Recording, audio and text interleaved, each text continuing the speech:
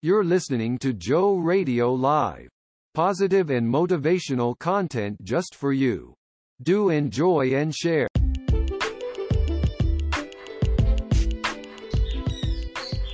Joe Radio Live is a community where you'll find lots of helpful info to positively impact our listeners. You can help by sharing Joe Radio Live daily with at least one person.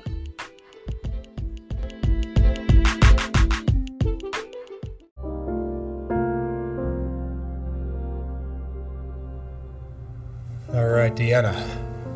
Deanna, where are you from originally? Where'd you grow up? Chino, California. Chino. And tell me about your family. One of 6 kids. Born and raised in Southern California my entire life. This is kind of number 5. What was your relationship like with your parents? Mom and dad divorced when I was young. There was a stepfather. Didn't really have a relationship with my mother. There was some issues. I didn't think I was going to cry. Some issues early on. When I was 2.5, I was put in a tub of hot water.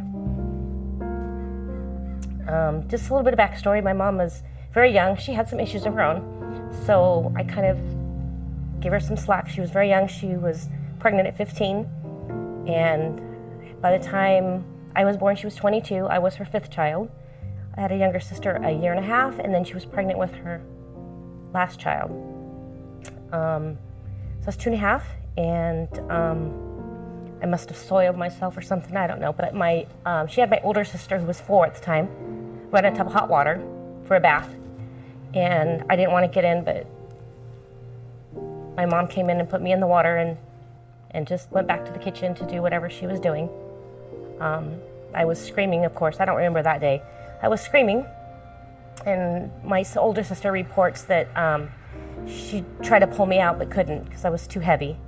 So my mom just kept yelling back, just take her out. So I don't know how long I was in the tub, quite a while, because I had blisters on my feet by the time I was pulled out of the water. So the water was very hot, enough to blister. It wasn't just hot bath water, it was... Yeah, because normally bath water doesn't blister, but yeah, you can deduce what you want. The official story is my sister ran the water, I got in the water, my sister couldn't get me out of the water. But of course, as I grow up and I had my own kids, I realized a 2-year-old cannot get herself into the water, because if they did, they'd go head first. And I wasn't burned from the head, I was burned from the feet up. So deduce what you can from that story. What was the aftermath of that? My mom took me to the hospital, and immediately they suspected child abuse. So they did an investigation. Nothing ever came of it. The official story was sister ran the water, mom was busy in the kitchen. So there's really nothing that came of it after that. But there was an issue where the doctor had prescribed the wrong antibiotic. As just a little background, I am actually a nurse. So when you have an infection, because an infection came in, you have to prescribe an antibiotic. It's gram-negative or gram-positive. They prescribed the wrong one, so I went septic. So about 5-6 days in the hospital, they had called my dad. My mom and dad were divorced at this point. They called my dad, I'm not sure why, and told him, if you don't get her out of here by morning, she'll be dead. So, because what happened was the blood shunts from your extremities to the organs to protect them. So my toes were black, my fingertips were black, my ears were black, my nose was black, things were starting to shunt. So they sent me over to Children's Hospital Los Angeles, and that's when the initial plan was to cut the legs up to here. But there was a doctor there that said, no, we have this new procedure. So they actually only took the ankle off, the foot off. I still had the ankle. So you imagine, so I had the full leg with the ankle. I later had a revision, so now, of course, I'm up to here bilaterally, both legs, up to here, because I had a revision in my early 20s. That's another chapter in the story, why that had to happen. But so they took the feet off at the ankles. So. And did your mom or anyone take responsibility for what happened? My mother never took responsibility. No. In fact, she raised me to basically like this. She wouldn't hold me, she wouldn't I mean, initially she took care of the bandages and took care of the wounds and stuff. Initially she did that. But my memories of my mom were just, I remember just growing up talking to my older sister, like, Mom hates me. She hates me and she blames me for the accident. Because I was told, I'm trying not to use names, my sister ran the water and I got in it. But then why is my mom treating me like this? But I mean, when I got home from school, it was, go to your room and take your legs off. And I wasn't seen till dinner time. And this happened for years and years and years. I pretty much lived majority of my younger childhood in my bedroom.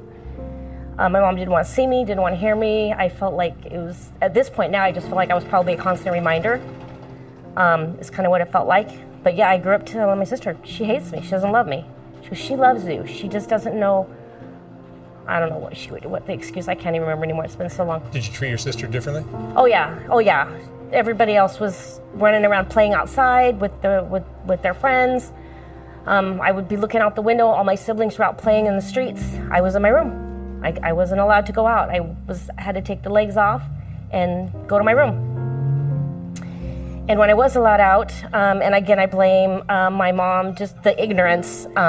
She was told that I needed to walk on the legs to toughen them up. But knowing what I know now as an adult and as a nurse, she understood it that I had to walk on the stumps. So we're talking an ankle with bones and scar tissue, very thin skin, there's no padding. I was walking on concrete, carpet, marble, tile. I'd have to walk on the stumps. And that I always had constant skin breakdowns.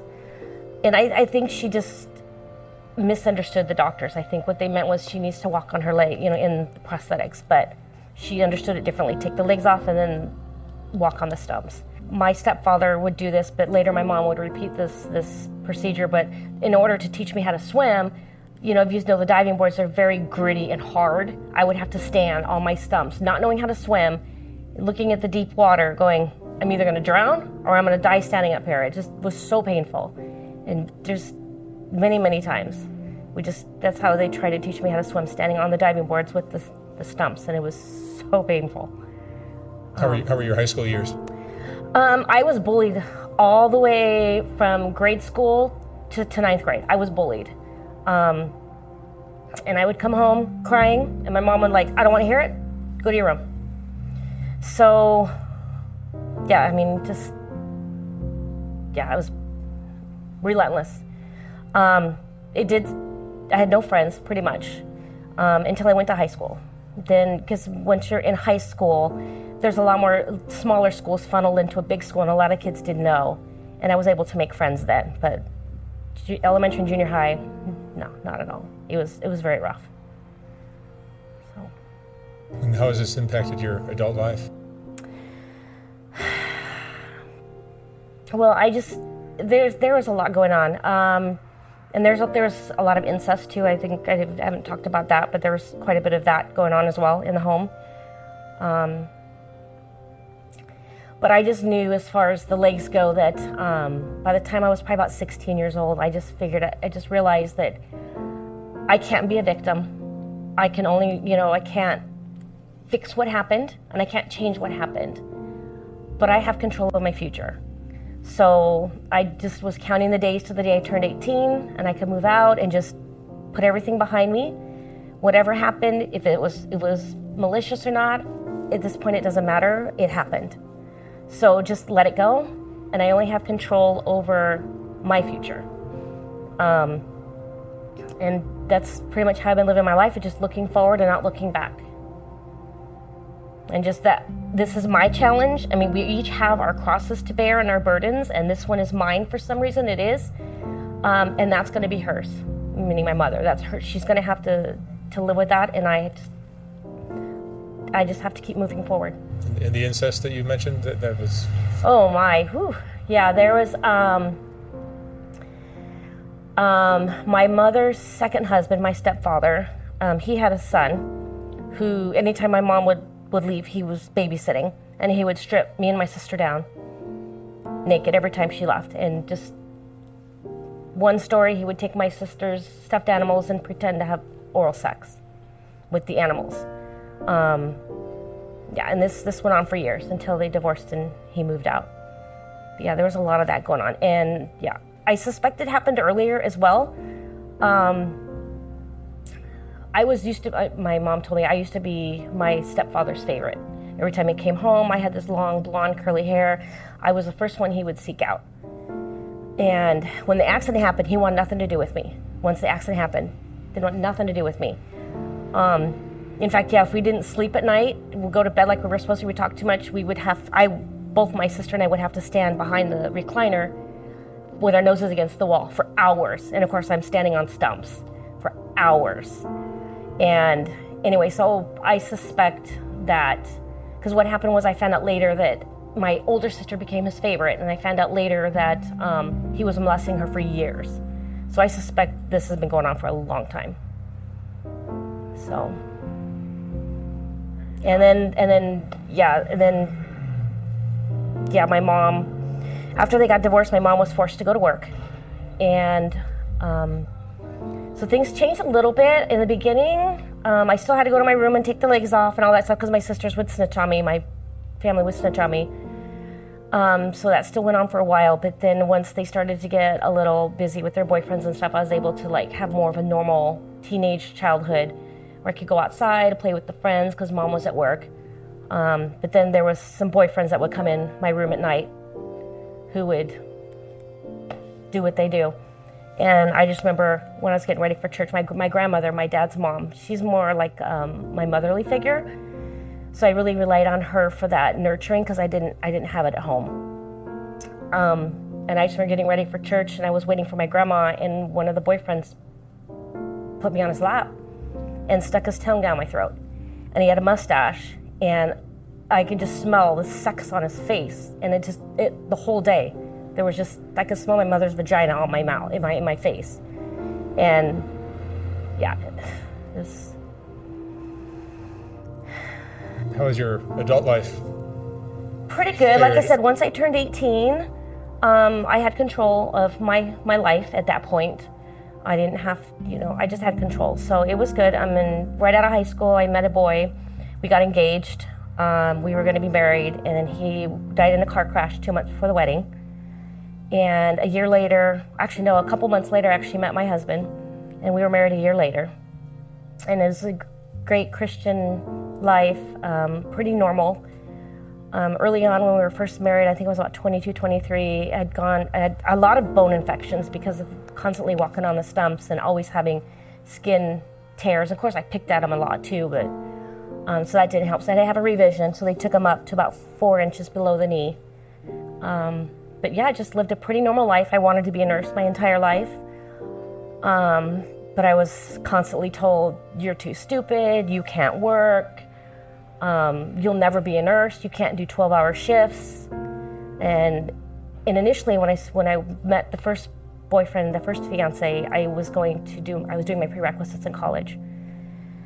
And when he died, I stopped going to college. I went through a really bad depression. And then I kind of let all those voices get ahead of me in my head that, I can't do it. And by the time I was 26, I had this strong passion to be a nurse from my youngest memory. I just said, fuck it, I'm gonna do it. I told my husband, I said, I don't care if I can't work a day in my life. I'm not happy. My passion is to be a nurse. I'm gonna go to school, I'm gonna be a nurse. If I can't work a day, then I can't work a day. But at least I know I did it. And at least I know I tried instead of saying I can't. So went to nursing school. And I worked 2 years floor nursing in a pediatric ICU for 2 years. It was tough doing 12-hour shifts. I couldn't do the typical, mostly nurses work where 3 days on and then have 4 or 5 days off. I'd have to work a day, take 1 to 2 off because of the swelling and the blistering and stuff, because 12 hours is a long time on your legs, on your feet when you have prosthetics. So I did that for almost 2 years. And then I went into case management. So then I just my kids joke with me. They're like, yeah, you just sit at a desk all day. I'm like, yeah, well, I'm using my brain. Smart enough to at least use my brain and not my body, so. And you're raising kids. Yeah, I have 3 kids. That's another story, too. Yeah, my husband couldn't have kids, so we had infertility. Tried for 10 years. Couldn't have kids. Finally, and we always wanted to adopt anyway, but he just kept saying, I want to keep trying. And finally, it was about 10 years into the marriage. Finally told him, I said, if we don't adopt, I said, we're going to divorce because I have to have kids. And I didn't realize why I had to have kids so bad until probably about 5 years ago. And I realized that, and we have 3 adopted boys. We adopted them through the county. But I was able to give them the love and the attention and the just everything that I should have had as a kid. And to me, that just made everything better, because not having kids, I just felt like all that abuse was for nothing. So, yeah, my kids are amazing. I love them to death, and they've been very healing for me. As far as having to, reflect on the past, I feel like I've just made everything just better because I've changed their lives. What have you learned most from all of this you've been through? You can't hold on to stuff. You can't hold on. If you hold on to that negativity and that victimhood and it's just blackness in your heart, you have to let it go. You have to forgive and just let it go. And otherwise you can't move forward. You'll be paralyzed and stuck. And that just, to me, I wasn't going to waste my life on that. So, like I said earlier, she's going to have to deal with that. I just need to make sure my life is successful and fruitful and happy. That's wonderful. All right, Deanna, thank you so much. I'm so glad you're doing well now. Thank you. Thank you very much.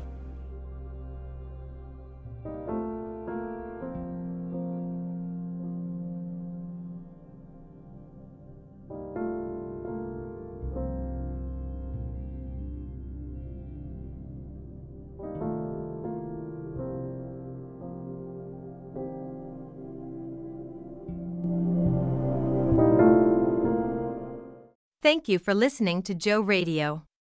Join us in our next program. Remember, don't just exist, but be a blessing.